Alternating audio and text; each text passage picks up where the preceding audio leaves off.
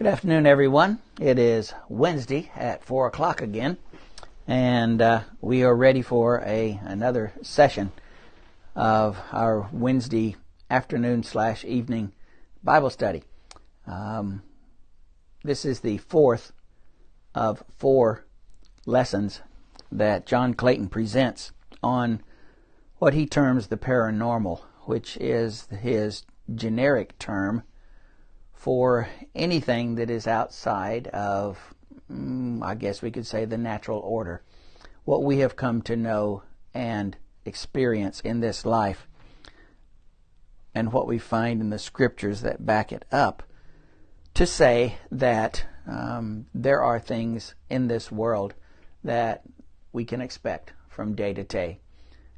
Gravity, human beings talking to one another rather than spirits from another world or another realm talking to one another.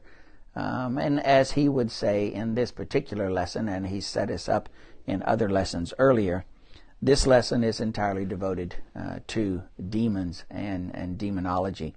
And he talks to us, tells us that he has been present in some exorcisms, and we will put parentheses around those exorcisms because, as he will convey to us, Clayton believes, and I'm with him on this, that demons were for a specific time, just as miracles were for a specific time. They were one of the things that Christ demonstrated his power over, and later passed that on to his apostles for them to demonstrate their power over. But it wasn't just to demonstrate their power over physical things. It was to demonstrate that the authority, the source of that power, was the same authority that provided them with the words of life that they were delivering to those people at that time and to us, as we have recorded in the scriptures. So, as he has talked about a variety of types of paranormal things, even went into the Queen Mary last week, I believe, about the supposed ghosts that live there. He is doing a very good job to show us that these are not things that are real, and that we should not automatically jump to an explanation for these types of things being the paranormal. It could be that those who are involved have other motives, and that there are natural explanations for these things. So, let's see what he has to say about demonology.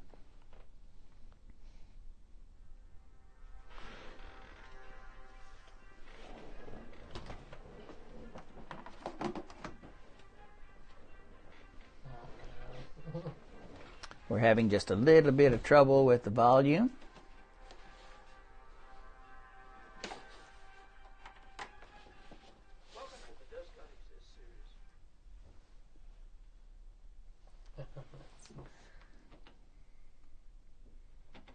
Just a second.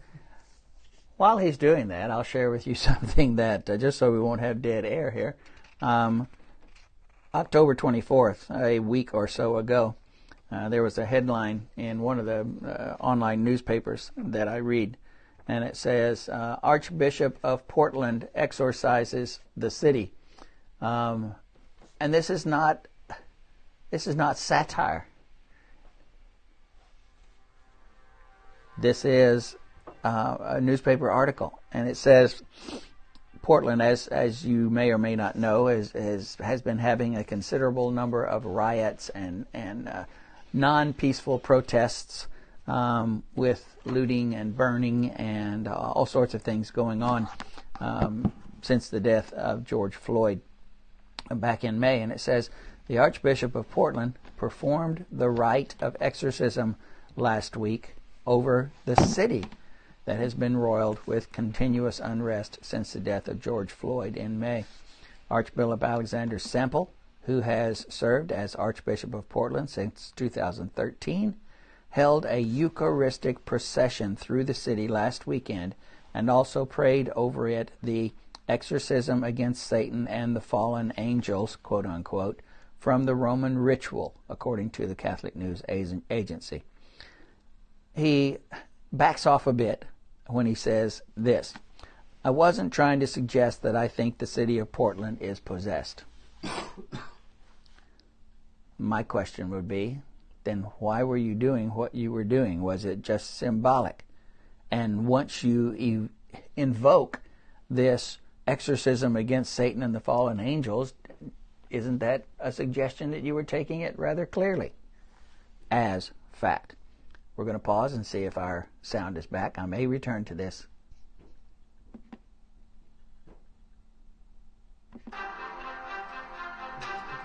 Okay.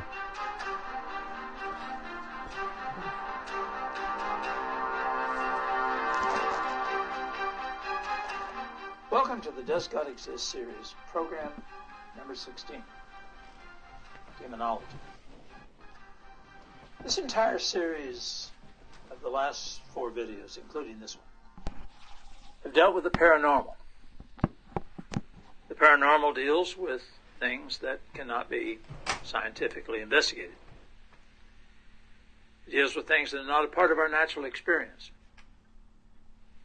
And as we have tried to point out in the previous 3 programs, that doesn't mean that we're discounting things that cannot be scientifically investigated. There are many things that cannot be investigated scientifically that are real. That's true in psychology, but I think it's also true in the physical sciences. There are many things physically that happen to us, many things that take place that we will never understand. Quantum mechanics, things like string theory, brain theory, multi-universes, all these types of things which we have talked about are things that we don't close ourselves off to. And we should not close ourselves off to anything without considering them, without looking at the evidence. But in this list of different areas of the paranormal, one of the questions that always jumps out, and one of the things we need to look at, is the questions of demons, exorcisms. When The Exorcist came out back in the 20th century, it sort of stimulated a lot of interest in demonology and exorcism. Many, many religions, many people in the Protestant religious area have promoted various understandings of demonology and exorcism. The priest who advised the filmmakers of The Exorcist was a man by the name of the Reverend John Jaden Cola. And he gave us a pretty good definition of demonology and exorcism. The rite of exorcism is reserved for priests of wide experience and maturity and high morality. In the case of demonic possession, the use of free will and intellect has been suspended. The person is no longer responsible for his actions. Good definition. That's what we're talking about. We're not talking about the hyperactive kid that gets into trouble with mother. We're not talking about the old Flip Wilson deal, the devil made me do it. We're talking about the question of, is there, in fact, a circumstance where our free will can be taken away from us, where we're no longer responsible for our actions, a force that is beyond our capacity to withstand has occupied us. There are many, many verses in the New Testament that deal with this. Nicola quoted the Old Testament and the Apocryphal. And in the Apocryphal books, you have a number of statements that connect with this question of demon possession. This passage in Tobit 8, verses 2 and 3, is an example of that. I think it's important to understand that in the biblical perspective, which is what we're concerned about here, there is reason to discuss this issue. We understand from the Bible that everything is a product of God's creation.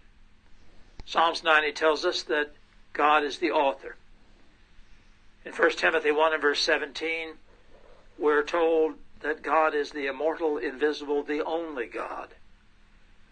so that all things that are present in the cosmos come from him.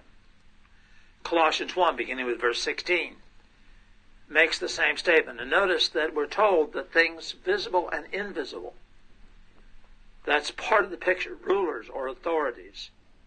God is the creator of all these things. And in our discussion here, we're not discounting the concept of God. We're asking questions about demons themselves. We know that Satan is real. The Bible portrays Satan as one who has deliberately chosen evil. In 1 Timothy 3 and verse 6, we're told we need to be careful that we don't fall into the condemnation which the devil incurred. So that implies the concept that the devil embraced evil. Interesting thing about the difference between the devil and us is that the devil is timeless. And that means that once he chose evil, there was no such thing as time to change his mind. He had embraced a timeless opposition to God. We're also told that this is where sin started. 2 Peter 2 and verse 4 says, "For if God did not spare the angels when they sinned," so angels have sinned. They have chosen to reject God. Jude the 6th verse talks about angels which did not keep their own domain. So we know that there are beings that have chosen to reject God. We know that there is an interaction going on between these beings and God. Revelation 12, verses 7 through 9 talks about that. Isaiah 14, beginning with verse 11, talks about it. And in Job, the first and second chapter, we see an exchange between God and Satan over Job. And in our discussion about why God created man, we reviewed that discussion. What's interesting is that the discussion of demons is virtually entirely a New Testament phenomenon.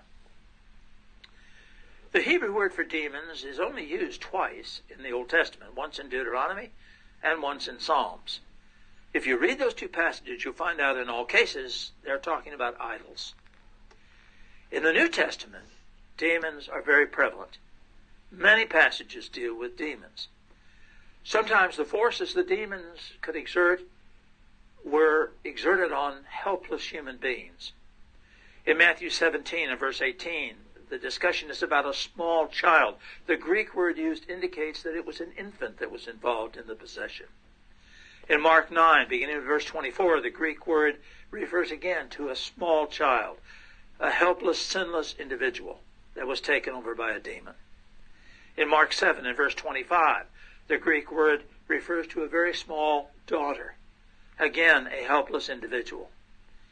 Sometimes the manifestations of demon possession were very sedate, very quiet. In this passage, in Matthew 12 and verse 22, the devil was rendering the individual blind, unable to speak, and so the process of change enabled both speaking and seeing. And when you look at that description, you have to realize to be able to see when you couldn't see, to be able to speak when you couldn't speak, is a miraculous thing. You can't just correct the physical phenomena. There has to be a change that is not of a natural process. In Mark, the first chapter, there's a description of demon possession that sounds very much like an epileptic seizure. That the being tore him, it convulsed him. And we see that the Greek word that is used in this passage is sparasso, which literally means to convulse or to tear out. And the parent in this case indicates that the child was completely out of control, that he would fall into fire, that he would fall into water. We also see that many times the demons were violent and dangerous. We talked in our discussion about the paranormal in program 14 about the situation of the vagabond Jews who conducted a show and were attacked by the demon that was active. In Matthew 8 and in Mark 5, there are violent and dangerous circumstances involved with demon possession. But many times, like Acts 16 and 16, the demon simply gave special gifts, in this case able to predict the future. And sometimes the explanations were very strange. In Luke, the 8th chapter, beginning with verse 26, there's this story about demons entering pigs. and the pigs running into the lake and drowning. And I don't pretend to have an explanation for all that. It's not a natural process. You can accept it or reject it on faith. But I think it's important to understand the variety and all of the unusual things that were a part of this process. When Jesus was here, he gave the capacity to overcome all of this. Not only did he give alternatives to demon possession, but he gave his apostles the ability to overcome them. In Luke 9, verse 1, we read that he called his 12 disciples together and gave them power over devils and to cure diseases. In Mark 16, beginning with verse 17, a similar type of command is given about how you could recognize at that time people that could cast out devils. Many times the process of exorcism was a very quick and easy process. In Acts 16, the case about the person who could predict the future, all that happens is Paul turns to the Spirit and says, I command thee in the name of Jesus Christ to come out of her. That's it. No ritual, no elaborate process, no massive change. And it's important to realize that there are some good, solid reasons for us to understand that while this happened in the past, it does not happen today. And I want to share with you some reasons why I'm very convinced that isn't the case.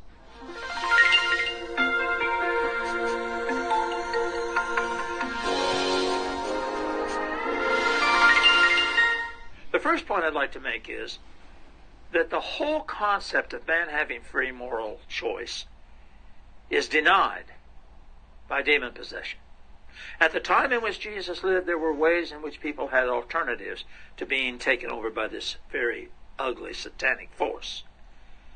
But in the New Testament, in teachings to the church, the time in which we live, we read statements like Philippians 2 and verse 12. Work out your own salvation with fear and trembling. Now, if a demon can take me over and cause me to do things that of my own free volition I wouldn't do, then this statement is simply nonsense. There's no point in telling people to work out their own salvation if something can come upon them they have no power to resist, and deny them the opportunity to do what the passage says. When we read the New Testament, passages like 2 Timothy 2 and verse 15, we're told that we are to study to show ourselves approved unto God, workmen that he did not to be ashamed, rightly dividing the word of truth. Again, if I can be taken over and caused to be destroyed by some force I have no capacity to resist, then studying the word of God is of no value. It offers no solution to the process that I'm being threatened with. In John 20 and verse 31, we're told something about the reason for all this. These things are written. All the stories, all the accounts, all the records about demon possession, that you might believe that Jesus is the Christ, the Son of God, and believing you might have life through his name. Through Christ, we have the capacity to resist any force that comes along. We have the capacity to live successful lives. And we have the capacity to actively work and do the things that will bring us to a relationship with God that we desire. What profit is it if I have faith, and if there's nothing I can do, if without works my faith is of no use?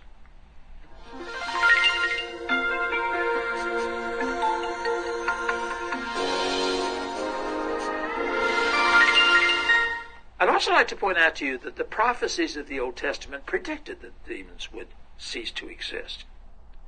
In Zechariah 13, beginning with verse 1, we have a messianic prophecy. I want you to notice what is said here. It shall come to pass, looking ahead to Christ and to the coming of the Christian system, that I will cut off the names of the idols out of the land, and I will cause the unclean spirits to pass out of the land. When Christianity came, Jesus made a complete destruction of every work of Satan. 1 John 3 and verse 8 indicates clearly that no power Satan has was going to be able to defy Jesus Christ. So all of the prophecies suggested this would end. Colossians 2 and verse 15 repeats that concept. We're also given a cure for Satan that denies demon possession. In James 4 and verse 7, we're told, resist the devil and he will flee from you. If Satan can miraculously and spontaneously cause a demon to possess me and take away my capacity to be saved, my capacity to live as God has called me to live, my capacity to serve Jesus, then that statement isn't true. It's also important to understand that our purpose in existing is connected to this question of demon possession. Satan is powerful. We're not denying the power of Satan. There's a war going on between good and evil. We've discussed that in a discussion about why God created man. Passages like Ephesians 6, beginning of verse 12, tell us that there is this struggle taking place. And that there will be, in fact, the capacity for us to resist. And 1 Peter 5, beginning with verse 8, talks about the fact that this purpose will be accomplished. Notice the statement that is made. Be vigilant, because your adversary the devil, as a roaring lion, walks about seeking whom he may devour, whom resist steadfast in the Lord. We're told to resist. We're not told that there is no hope. We're not told there is no capacity for us to overcome evil. And we're also told that this would be accomplished in all the people that are in the world. In Hebrews 4, verse 15, reference is made to Jesus Christ. And notice what the passage says. We do not have a high priest which cannot be touched with the feeling of our infirmities. And notice this, but was in all points tempted as we are, yet without sin. Was Jesus demon-possessed? You know, I've never met anybody that would suggest that Jesus was demon-possessed. But if that's a reasonable threat for me today, and if Jesus has been tempted in every way, as are we, then we would have to take that position. I'd also like to point out to you that the alternatives given to Christians are inconsistent with demon possession. We've talked a little bit about 1 Corinthians 10:13. God makes a promise. Notice the first statement is that there is no temptation taken you but is common to man. If you're going to say that demon possession is present in the world today, then all men should be affected by it. And I don't believe anybody would maintain that. But also notice, we are told we will not be tempted above that which we are able to endure, but with the temptation there will be a way of escape. Is demon possession a thing that would provide a way of escape? I know there are people that claim they can perform exorcisms, and they're not just in the Catholic Church. But certainly that is not available to everybody if we believe that demon possession is a common effect upon human beings.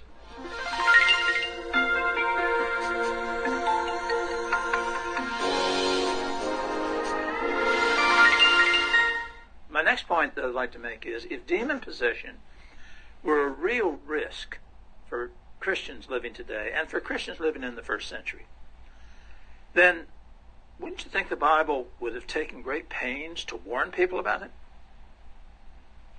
You know, you can go through the New Testament and you can see warnings about everything. There's warnings about false teachers. There's warnings about people who would be presenting the Gnostic point of view. There's all kinds of warnings about people that would have false motives, Judaizing teachers, and on and on and on. Warning after warning after warning. But there's no warnings about demon possession. Nowhere is there a statement that says, be careful that you don't put yourself in a position of being able to be possessed by a demon. It's just simply not there. And if this was a rational problem, a real threat to Christians, then surely there would be a warning.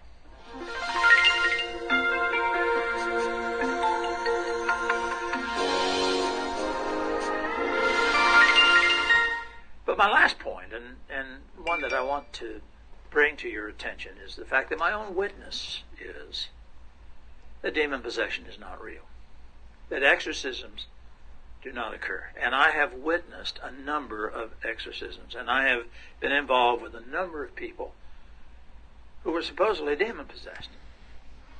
Now, I do want to emphasize here that there are some touchy areas in this.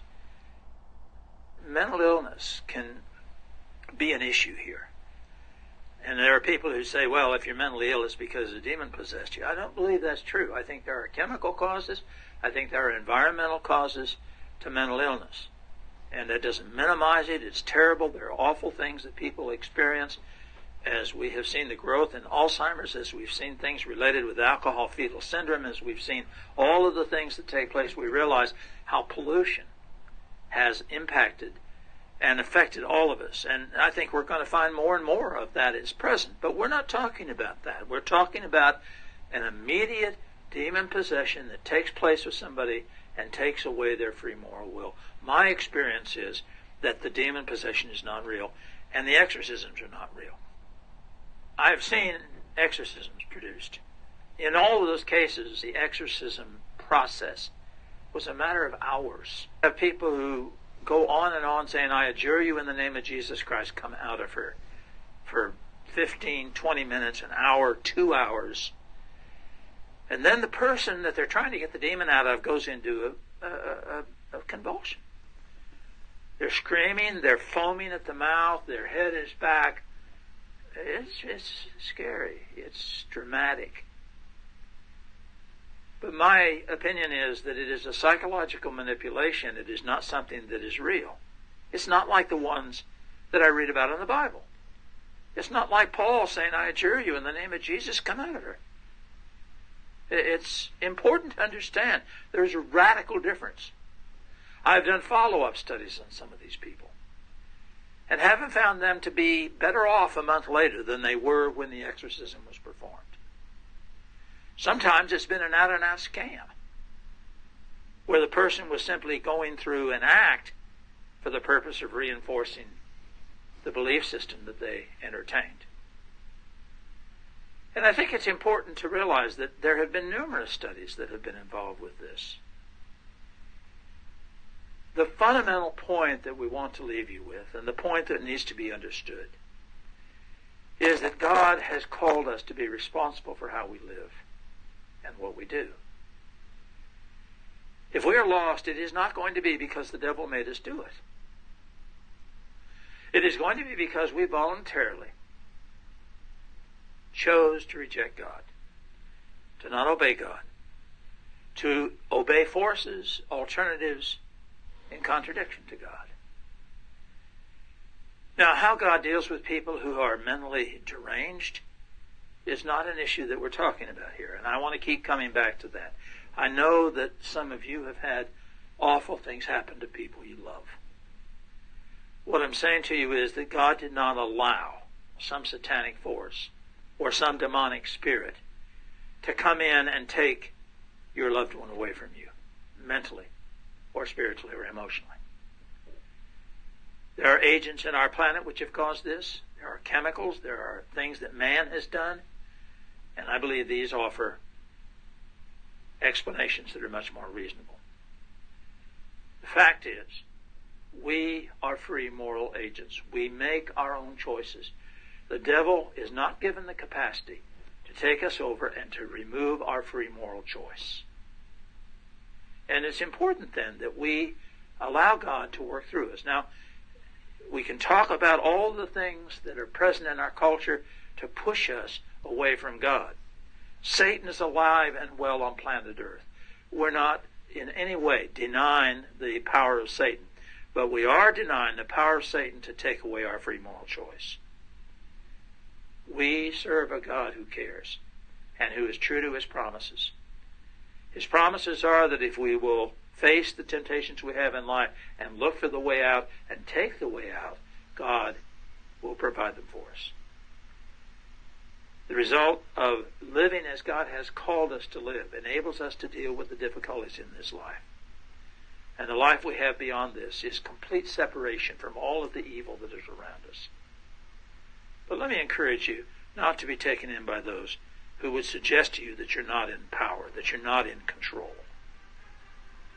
God is real. You have a choice to make.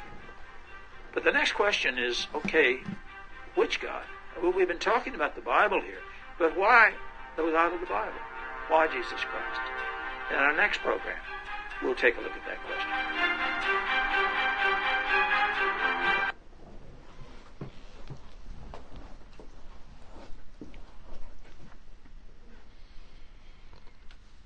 Well, that's very interesting, isn't it? I'll just finish briefly with my Archbishop of Portland. He says, "I wasn't trying to suggest that I think the city of Portland is possessed. It's not that at all. It's just a prayer of blessing prayed by the clergy, especially a bishop, over a community, just asking that all the influences of the evil one be driven away." So I'm guessing, even though he invoked what the Catholic Church calls the exorcism against Satan and the fallen angels from the Roman ritual, it was more of a symbolic gesture or statement on his part. While the Bible does have examples of individuals being possessed, I don't think we have an example of an entire city being possessed. That was not in the making there. And I don't know how you would possess an entire city. Do you possess the buildings, or are they just all the people? I don't know. Be odd.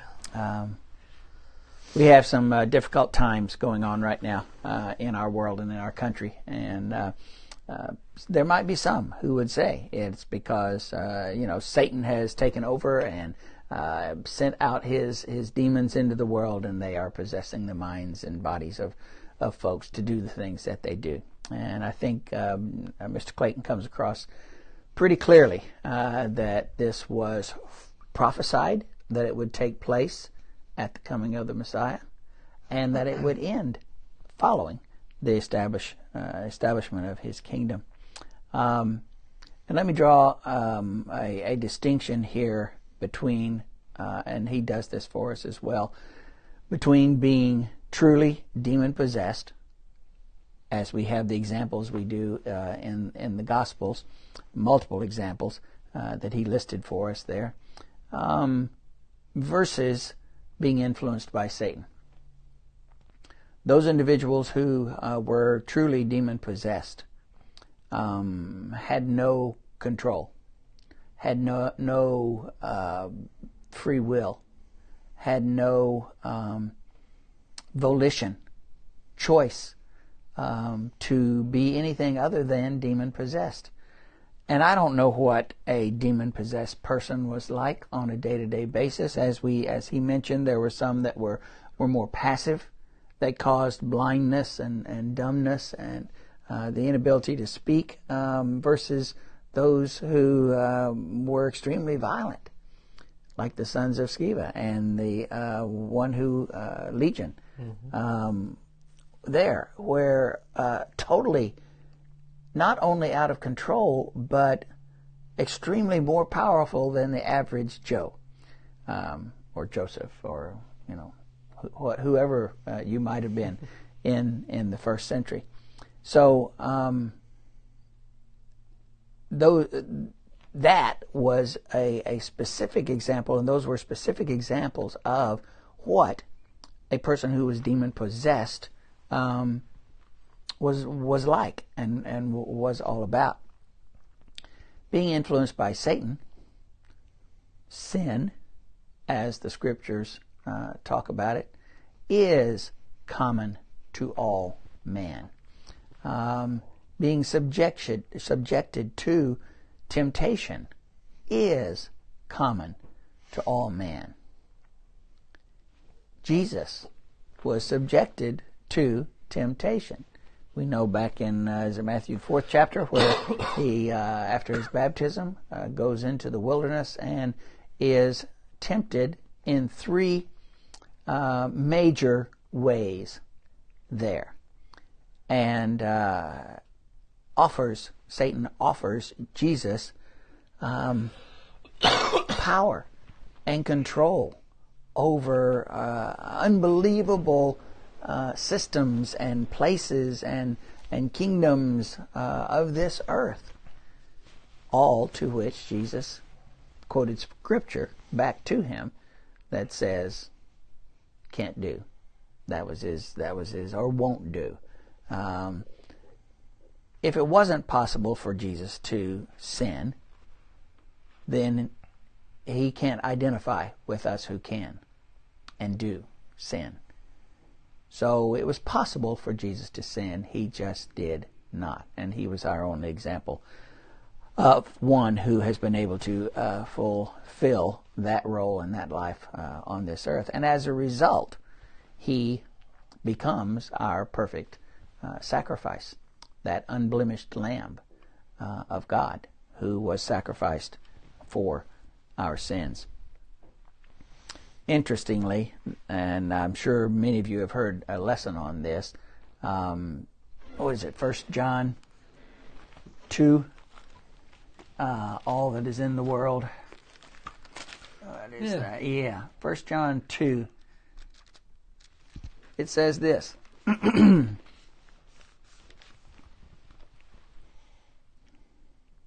Oops, that's not it. It's the one, this is all that is in the world. Lust of the flesh, lust of the eye, and pride of life. It's in 1 John. Maybe it's in 2 John or 3 John. 1 John 2:16. 2:16. Oh, it was right there. I was right there reading it. I couldn't see it. I even have written in my paragraph there 1, 2, 3. The things that Jesus encountered at the hand of Satan in the way of temptation lay right on top of John's statement here. In 1 John 2, verse 15 says, "Do not love the world, nor the things in the world." You know, if Jesus loved the world and the things in the world, he could have had all of that. If Satan was indeed powerful enough to give that to him, and if he wasn't, it wasn't much of a temptation. It was just a proposal. But if he did indeed have that, Jesus could have said, "Okay, I'll take that one.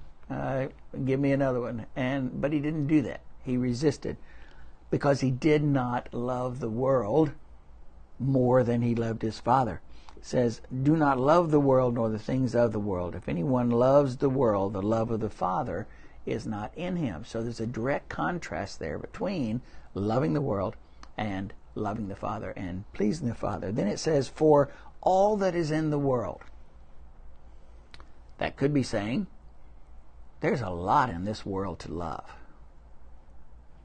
Or he could be setting up the rest of this verse. Here is what that world is all about. And that's what I think more so he's saying here. The lust of the flesh, the lust of the eyes, and the boastful pride of life. We don't have time to go back into those three temptations that Satan offered him. But if you'll look in Matthew 4 at those temptations and how Jesus responds, and then go back and look at 1 John 2:16, you'll see that he tempted Jesus with lust of the flesh, lust of the eyes, and the pride of life. And it's interesting that John says, you know, that pretty well says it. That pretty well encapsulates all that there is for Satan to work with. He appeals to our fleshly desires, physical fleshly desires. He appeals to those things in our eyes and in our sight that appeal to us. And he appeals to our egos. He appeals to our pride in this life. And now that I think about it, Genesis 2 does the same thing. If you go back and look at Adam and Eve. Well, let's just do that real quickly. Because this is either an amazing coincidence, not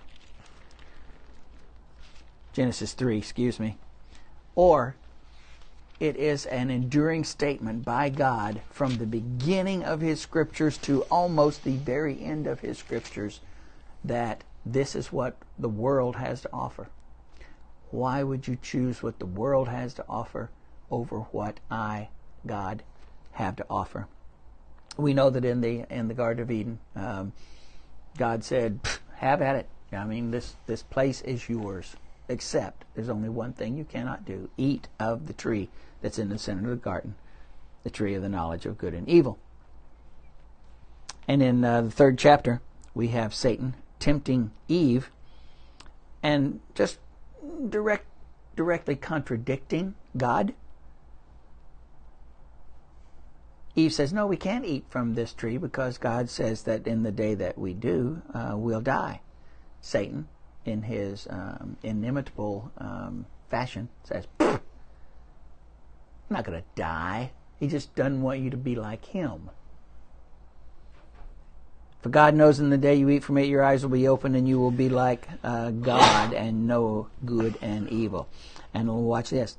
And when the woman saw that the tree was good for food, lust of the flesh, that it was a light to the eyes, lust of the eyes, and that it was desirable to make one wise, ego, the pride of life. What an amazing, amazing coincidence that the very first temptation contains all three of those. Jesus' temptation contains all three of those. And then John, in the book of 1 John 2, says, that pretty well sums it up. These are the things that tempt man. The three major categories. You could break down, into maybe smaller categories under these, but I think all sin is going to fall under one of these, or at least be related to one of these three. Well, I got off track on it. Do you want to offer anything? I think that's solid. So I mean, we watch our egos and watch what we take in via our eyes and what we want. I can filter out a whole lot of temptation. It's a good find.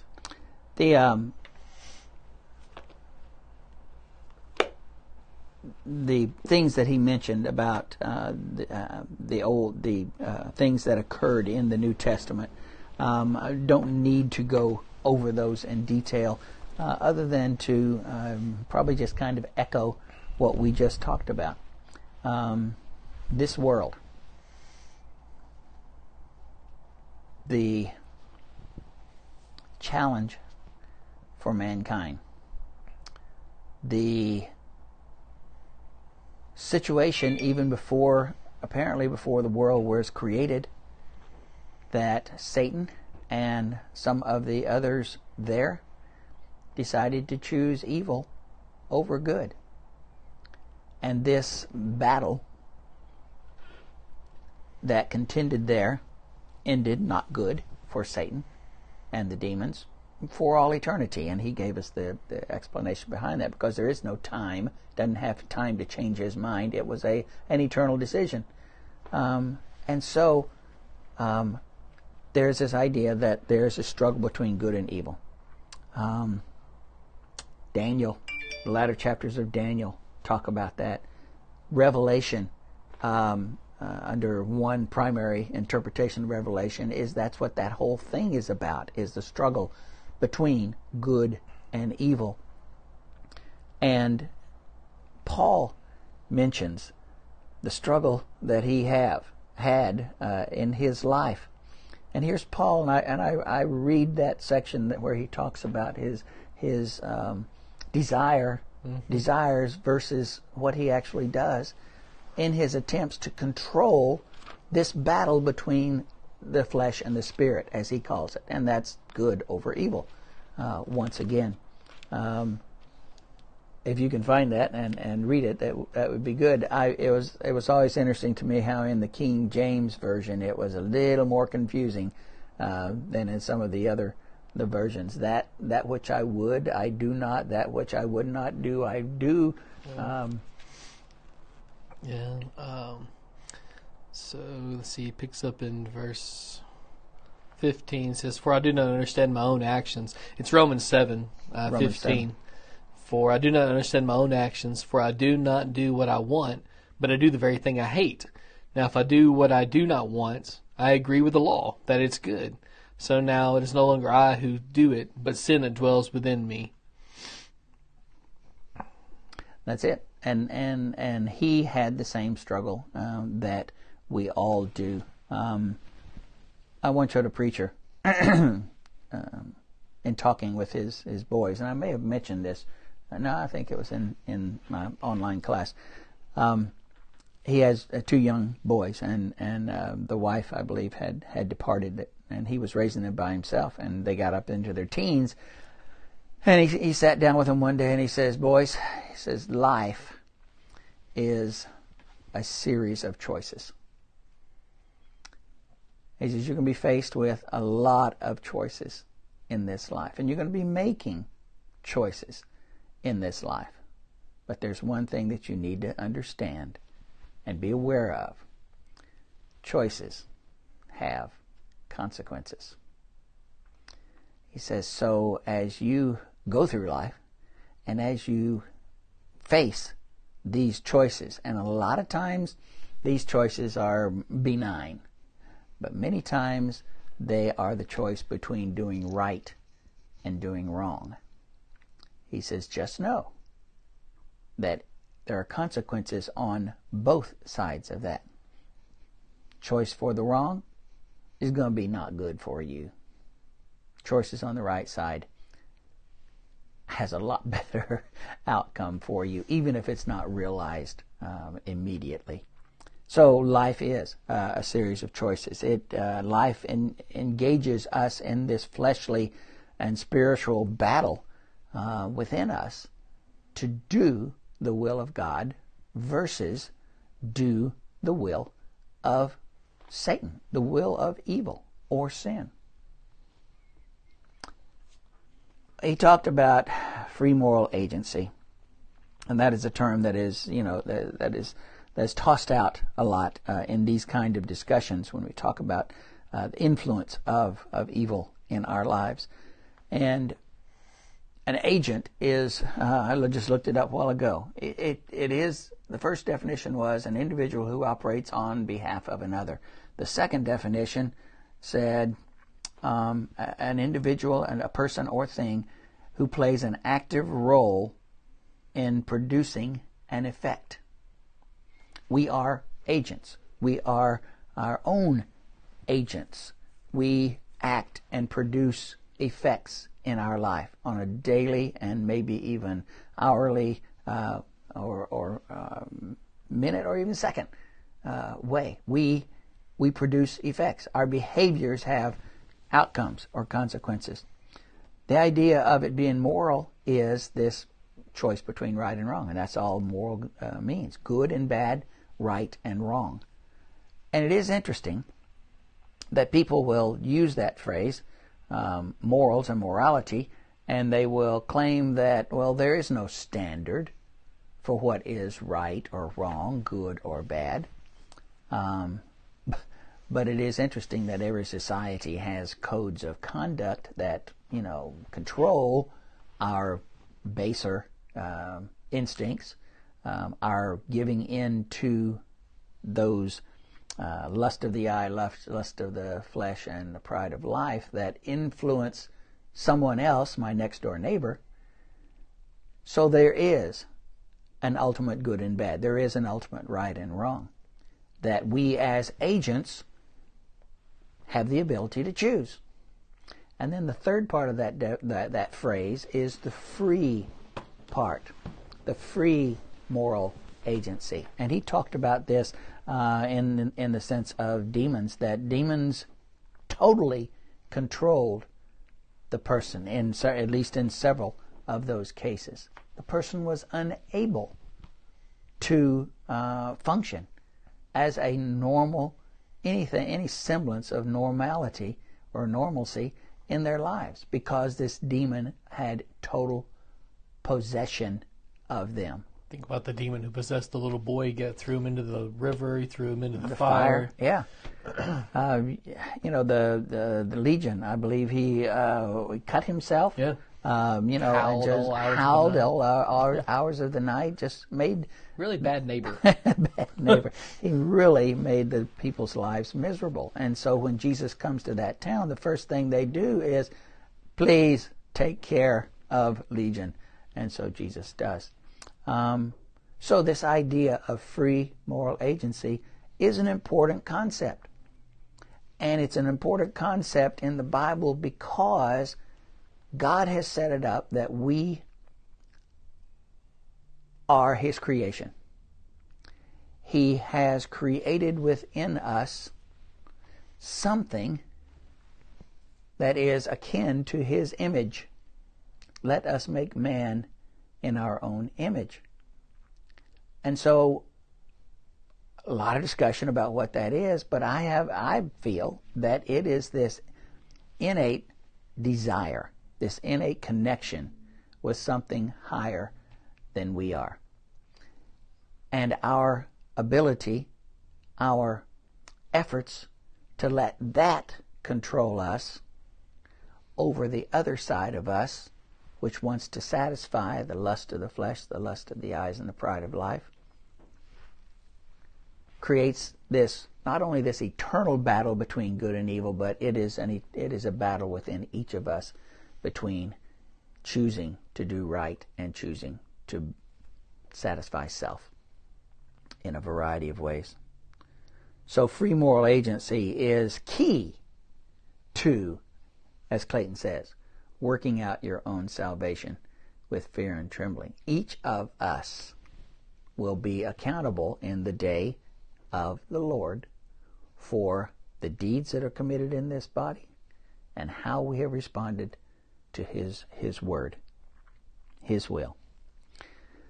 You know, there's an interesting statement during or just prior to the establishing or the institution of the Lord's Supper, when Jesus is with His apostles in the upper room. He does the washing of the feet. He answers the question after He has made the statement, "One of you will betray me." And He is asked, "Is it I? Is it I? Is it I? Is it I?" And I think John leans over and says, "Who is it?" And Jesus says, "The one who dips with me." He takes the bread and dips with me in the fluid or gravy or whatever it was that they had there, that they ate their bread with. And it was Satan. And Judas. So, Judas. Satan was involved. Right. Because my point is this. It says, Jesus looked at Judas and said, "What you do quickly." Yeah. Go now. John includes that little tidbit for us, and Satan entered him at that point. Bingo. Yeah. He stole my line. That's the point. It says Satan entered him. Now, the question is, so he hadn't been operating in him up until that point? I believe he had. Yeah, you got Satan went to the Jewish leaders and said, "Hey, you want Jesus? I can deliver him." Yeah. One of his apostles. But it'll cost you. They said, "Okay, we'll give you 30 pieces of silver." Judas says, "That'll do. That's good enough." And Chris and I were talking ahead of time. What was in Judas's mind? Was it just that Satan entered him? No, Satan was already in him. Satan may have turned up the juice at that point, or maybe Judas just gave himself totally over to being committed to this idea of betraying Jesus. I think once you go so far down a sinful route, it's incredibly difficult to come back. Absolutely. I think you can, but I think it's incredibly difficult to come back. And I'm guessing Judas had hit that turnpike, and it. Yeah, so I don't think when it says Satan entered Judas, the scriptures are trying to suggest that Satan wasn't already operating in Judas. It's just that the plot was complete. Or that he took away his free will at that point. Judas still had an option to not betray. If Jesus is looking me in the eye and He's just said, "One of you are going to betray me," Judas had to know, at least on one level, that was going to have consequences. I told Chris he might have thought, well, here's the Messiah. I mean, they're not going to do anything to him. He can overcome the world. He can establish His kingdom right now and wipe out, this whole battalion that I'm going to bring to him. I don't know what was going through Judas's mind. However he rationalized it, it was a bad choice. And he had to know that this was not going to do well, come out well for him. And not only that, very few people name their children Judas. Right. It has had enduring impact on his, we'll call it a legacy, his influence. And we also know that his behavior allowed God to carry out his will as far as his son was concerned, which for us is a fantastic outcome. The evil that Judas did turned into a great good, the greatest good that has ever been done on behalf of man, with the greatest outcome, by the way. If we have been given, as 1 Peter 3:15 tells us, everything that pertains to life and godliness, and if demons are still in this world and we are going to have to deal with them, Clayton makes a very good point. He provides zero instruction for how we overcome them. Not only has he taken away the Son of God who could cast them out, not only has he taken away the apostles who the Son of God endowed with the ability to cast them out, he put an end to the ability to do so. So without taking away demons, we would have an entire history of people being demon-possessed. And they would still be around today, and they would still be in our neighbors, and they would still be just everywhere. God used them to allow Jesus to demonstrate not only did he have power over the things of this world, he had power over the things of another world, the underworld. And that power was absolute. The authority was absolute. We're about to head down to our last few minutes here, and I wanted to make these final statements. God requires us to be responsible. Our choices are not uncontrollable in this life. They're not because we are demon possessed. We still are responsible for our behaviors. We are not demon possessed. So being demon possessed would take that responsibility away from us. Satan cannot consume us and make us sin without our permission. We are complicit in our sins.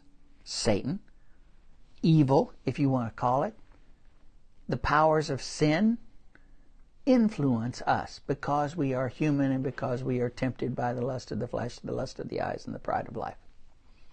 Everyone has those temptations. The power of Satan, Jesus overcame. Yes, he came to this world so that man would not have to die and stay dead. Jesus rose, and we likewise will rise in that day and be with him forever. But not only did he give us the power over death through his sacrifice on the cross, he gave us something to inspire us, if we use it, to overcome Satan on a day-to-day basis and within our lives on a regular basis. So, yeah, Jesus destroyed the power of Satan over death and hell and over influencing us in this life, if we will take advantage of it. The more we know about God, the more we read about him, the easier it will be to resist sin. It tells us to resist sin, resist evil, resist the devil, and he'll flee from us. I don't know why he'd say that if it wasn't true. So, there we are. Next week, we enter into a new set. I think it's a two-part series next week, and that situation will be taped for us. I'm going to be out of town, and so it will be taped, so there won't be any real-time interaction if you choose to do so. So come back and be with us next week at 4 o'clock for another session of Clayton. Does God exist? Thank you.